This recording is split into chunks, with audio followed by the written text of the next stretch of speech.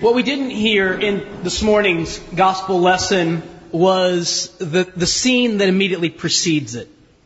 It's a feast given in the king's palace.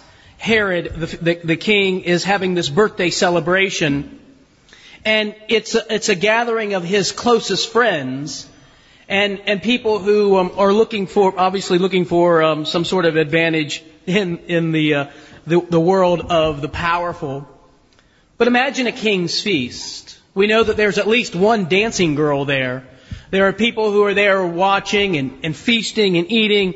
And Herod becomes filled with wine and filled with himself. And he sees this beautiful young woman dancing.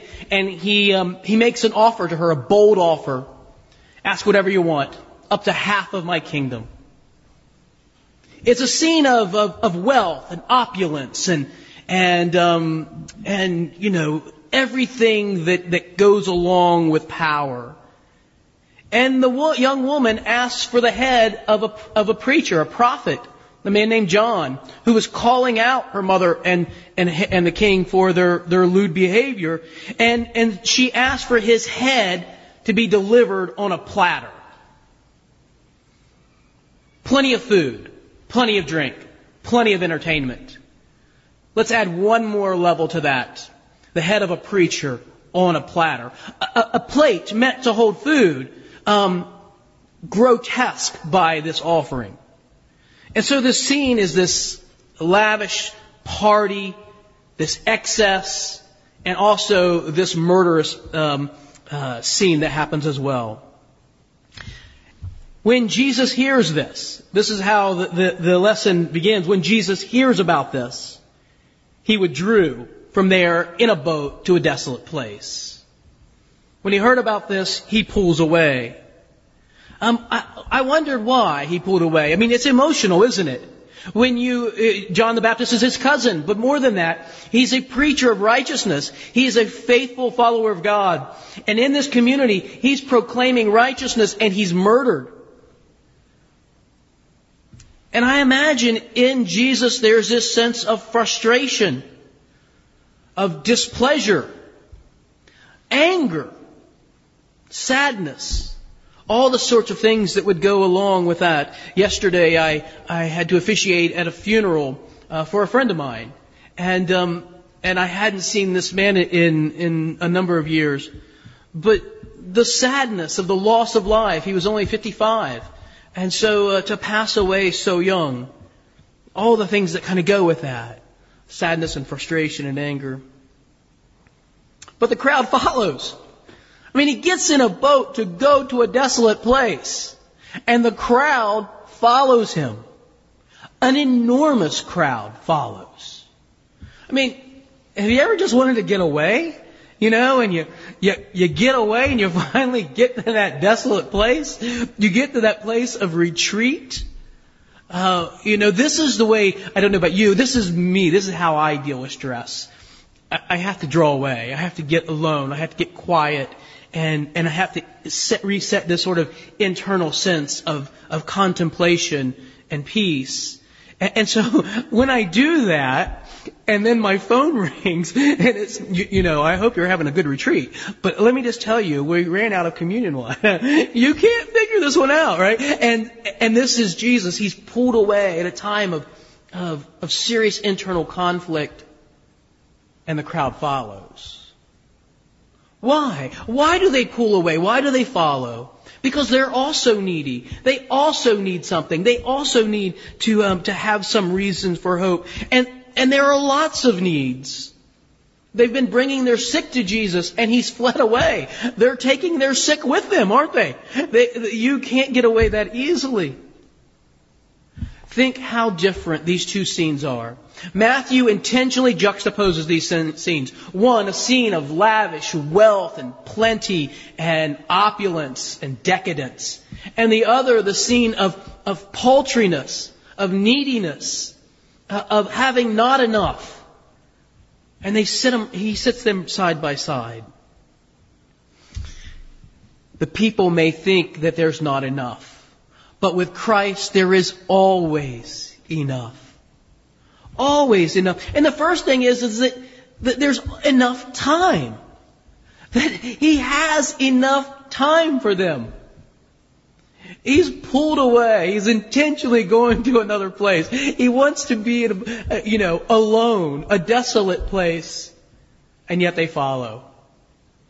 You would think that He would say, "Do you people not have homes? Go to your homes. I'll catch you in Capernaum in a week. Meet me there." But He doesn't. He doesn't say that to them at all. He takes His time with them. I remember years ago reading this book on pastoral ministry, and it was about pastoral integrity. And Eugene Peterson, the author, he says sometimes you only have 5 minutes to give to a person, and that's okay. But give them those 5 minutes.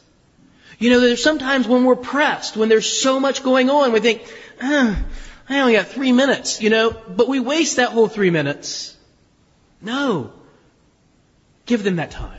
And Christ gives them the time. He takes time to heal their sick. They're bringing them their sick, and He's healing them. He takes time to meet their needs.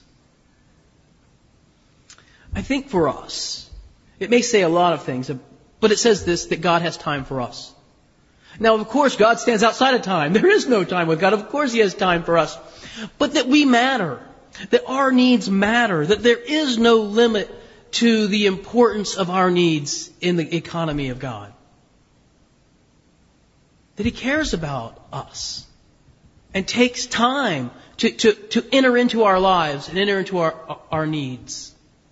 There's this movie, I've recommended it. It might be odd that you think that I would recommend this film, but there's a film called Bruce Almighty, where this guy, this comedian, somehow gets a hold of God, and he gets the opportunity to be God and to have godlike powers. And he doesn't know how to use them. He's completely inadequate to the task, but he loves it. All the sort of things that you would think you might do if you had God powers. Make yourself, all the sort of creature comforts that you would want. And the prayers that go to God come into his email. And all of a sudden, like, his email is just exploding, And so he just answers yes to all, kind of go on, let's answer yes to all and get out of here and go have fun. And eventually, at one point, God, who's played by Morgan Freeman, meets him, and he's like, and these prayer requests are overwhelming. And the God character says, I only gave you the prayer request between 8th and 14th Street. I didn't even give you all of them. That's just a little bit. I think it was really funny because it says to me that sometimes we say in casual conversation, I've heard it once, I've heard it 1,000,000 times, all the things that God has to do, this is the last thing He's worried about. I'm not that important. I'm not that high on His priority scale. No, you are that high. God is omniscient, omnipotent, omnipresent, in all places at all times, all powerful, all knowing, and yet still has time for us. Still has time for you and for me. There's enough time for God and for us. Christ also has enough compassion, doesn't He? He looks on the people, verse 14. The writer says, when He, that is Jesus, went ashore, He saw a great crowd and had compassion on them and healed their sick. He had compassion. They ruined His retreat, but He had compassion on them. He understood why they ruined His retreat. They needed Him. And He had compassion for them. I was one time when I was a seminary student, I was doing this project. And the project was a video. I interviewed different clergy people, asking them a question about a statement. It was in a class on the theology of Dietrich Bonhoeffer.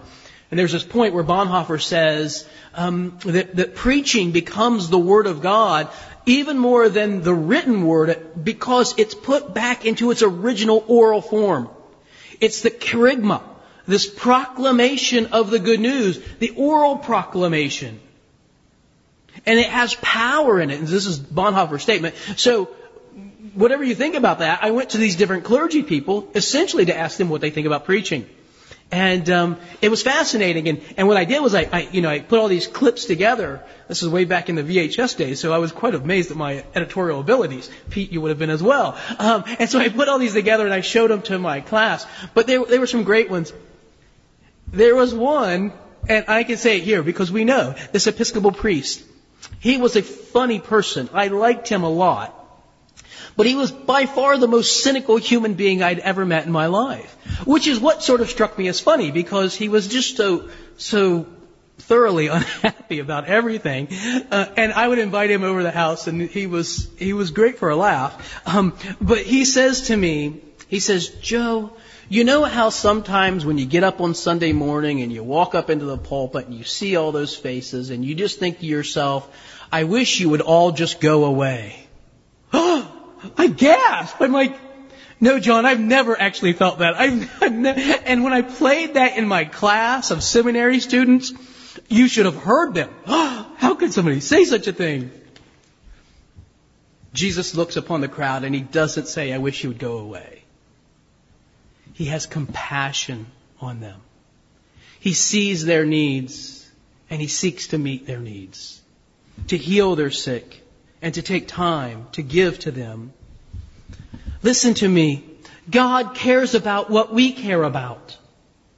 Not just the big things, but the little things. I remember this woman, her name was Joyce, and she was an advocate. She was an advocate for righteousness in the world. And one of the things that she was advocating one time was at the Ohio legislature. She was going there to make a plea to basically outlaw pornography. And so she goes to there, she's making a presentation before the General Assembly. And she gets there and her glasses broke. And she lost the little screw that holds one of the arms on. And she says, I prayed, Lord, I cannot go in there without glasses because I won't be able to see. And I can't go in there with broken glasses because, they already think I'm a fool. Would you help me find this screw? And she said, and I looked down, and right there, sort of nestled in the seat of the passenger seat next to me, right in the crease between the folds of fabric, there it was, shining bright like a diamond. And she said, I picked it up and was able to fix my glasses enough and go in. I love that story because I have a million of those. Little things matter to God. They matter to God because they matter to us. I remember the day my oldest son was getting his driver's license, couldn't find his Social Security card anywhere.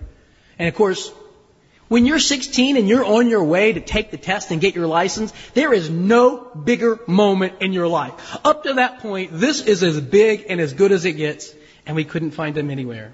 Couldn't find this Social Security card.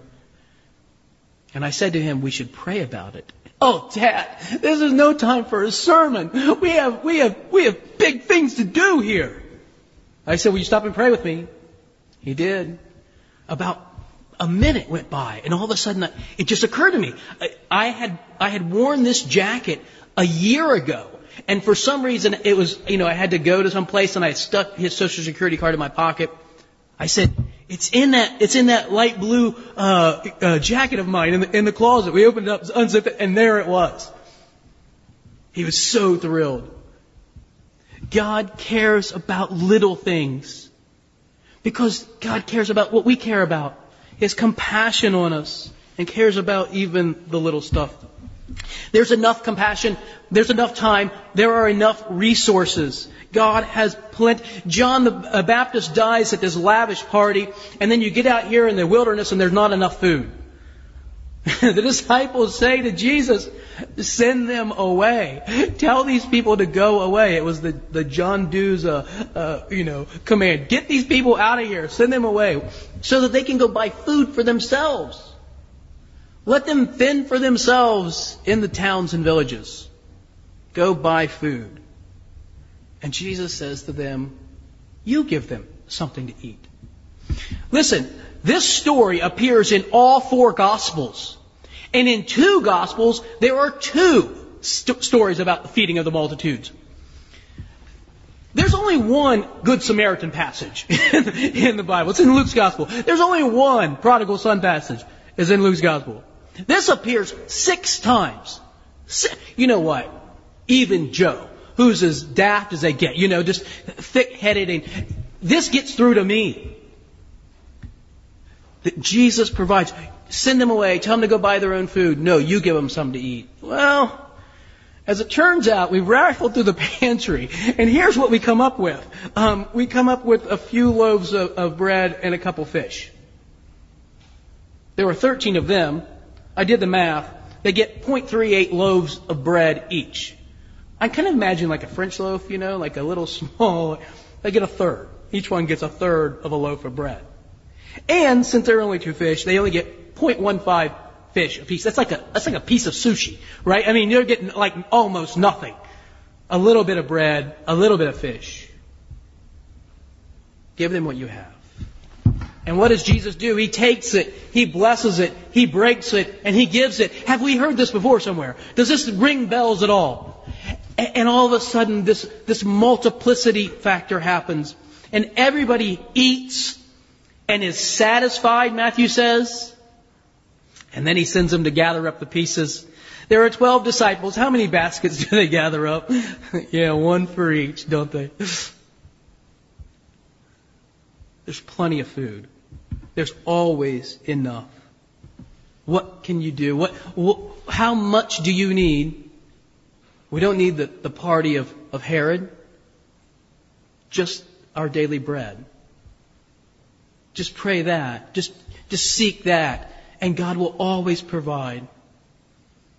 One last story. When I was a student, it's a promise. It's not really that deep. It might be 2 extra stories, but at least one more story. When I was a pastor of this little parish in rural Kentucky, and maybe I've told a couple of you this, and if I have, pretend like it's the first time you heard it. But one of the things that I did in like the first, few months that I was there, the church was a Methodist church. And it had a bunch of Baptist hymnals and a mishmash of hymnals, as really old Methodist hymnals from the 60s and Baptist hymnals and whatever. And I really wanted the church to have all Methodist hymnals because in their Methodist hymnal there was the liturgy for Holy Eucharist, which is the liturgy from the Book of Common Prayer. And they didn't know it, and I wanted to teach it. And I knew that if I had it in the hymnal, well then it's hard to kind of get away from that. This is our tradition, and so I was really kind of pushing for that. But to buy new hymnals for this church, to fill it up, they would have taken about $1,400. They needed 100 of these hymnals, and they were $14 a piece. And so I had to go to this church vestry, and we had no money. I don't mean like a little bit of money. I mean like no money. Week to week paying me was an adventure. This is how slim the circumstances were there. And I said to them, I think that we should raise this money and buy these hymnals. And they were sweet people, and they said, if you think this is what we need to do, we'll do it. And so we did a little fundraiser of people, and every week kind of went through, hey, we've done this, and people pledged and they gave. And we were just about there. We were right on the cusp of getting the enough money to buy all these hymnals. I was so excited. And I don't know how God speaks to you, but here's how the Holy Spirit speaks to me. I have these thoughts, these impulses that some usually think are just mine. And so then I shove them out of my head. A thought comes to me and I don't think it's the Lord necessarily. I just kind of push it away. And sometimes they come back. And when it is of the Lord, it will not go away. It is persistent. It's one of those thoughts that just will not go away. And I try, and sometimes I talk to people and they'll, whatever. I had this thought. You don't just need hymnals, you need Bibles too. And I thought, Lord, we have no money. We almost got to this amount to raise these, to buy these hymn books, and it's going to be so good. We have a Psalter in there, and you need Bibles too. I did the math. Well, we can only do a third of them. I put a Bible between 2 hymnals. And I still did the math, and it's almost $600, $580 or something like that. And because it wouldn't leave me, I had to go back to my vestry and ask them again. I think the Lord wants us to buy Bibles too. And they looked at me like I had 2 heads. We're almost there. I said, I know. And I quoted Psalm 50. where God says, I own the cattle on 1,000 hillside. Do you think I need your help? I said to them, the Lord owns the cattle on 1,000 hillside. He has enough resources for us. I promise. He'll come through. And they said, okay, we'll do it. If I'm lying, I'm dying. A week later, and I'm so stupid, it takes me forever to catch this. A week later, I get a call from a farmer. Now, this church is out in the middle of nowhere, and so there's a farm everywhere around. A farmer who's right across the road from my parish in Kentucky calls me on the phone, and he says, are you the minister at the Methodist Church? I said, I am. He says, I have a problem. I wonder if you could help me out with it. I said, I'll do my best. He said, I have a what do you call them? A cattle. I have a group. What do they call those? A herd. That's the word I'm looking for. I have a herd of cattle, and in this herd there is a steer that doesn't belong to me. And I have called every farm around here, and nobody will own it. And it has a tag I don't recognize, and I've done everything I can to figure out whose this is, and it doesn't belong to anybody. And I would not feel right about keeping it. Could I donate it to the church? And I thought, well, what are we going to do with it? We put it out back, So I'll get to that in a minute. And the guy says, no, you could find somebody in your church who would take it to market and sell it, and then whatever money that came from the sale of that steer, you could, keep in your church. I said, well, I'm sure we do have, we're in the fall. Of course we have farmers. And so I said, yes, we'll make arrangement, pick it up on Saturday.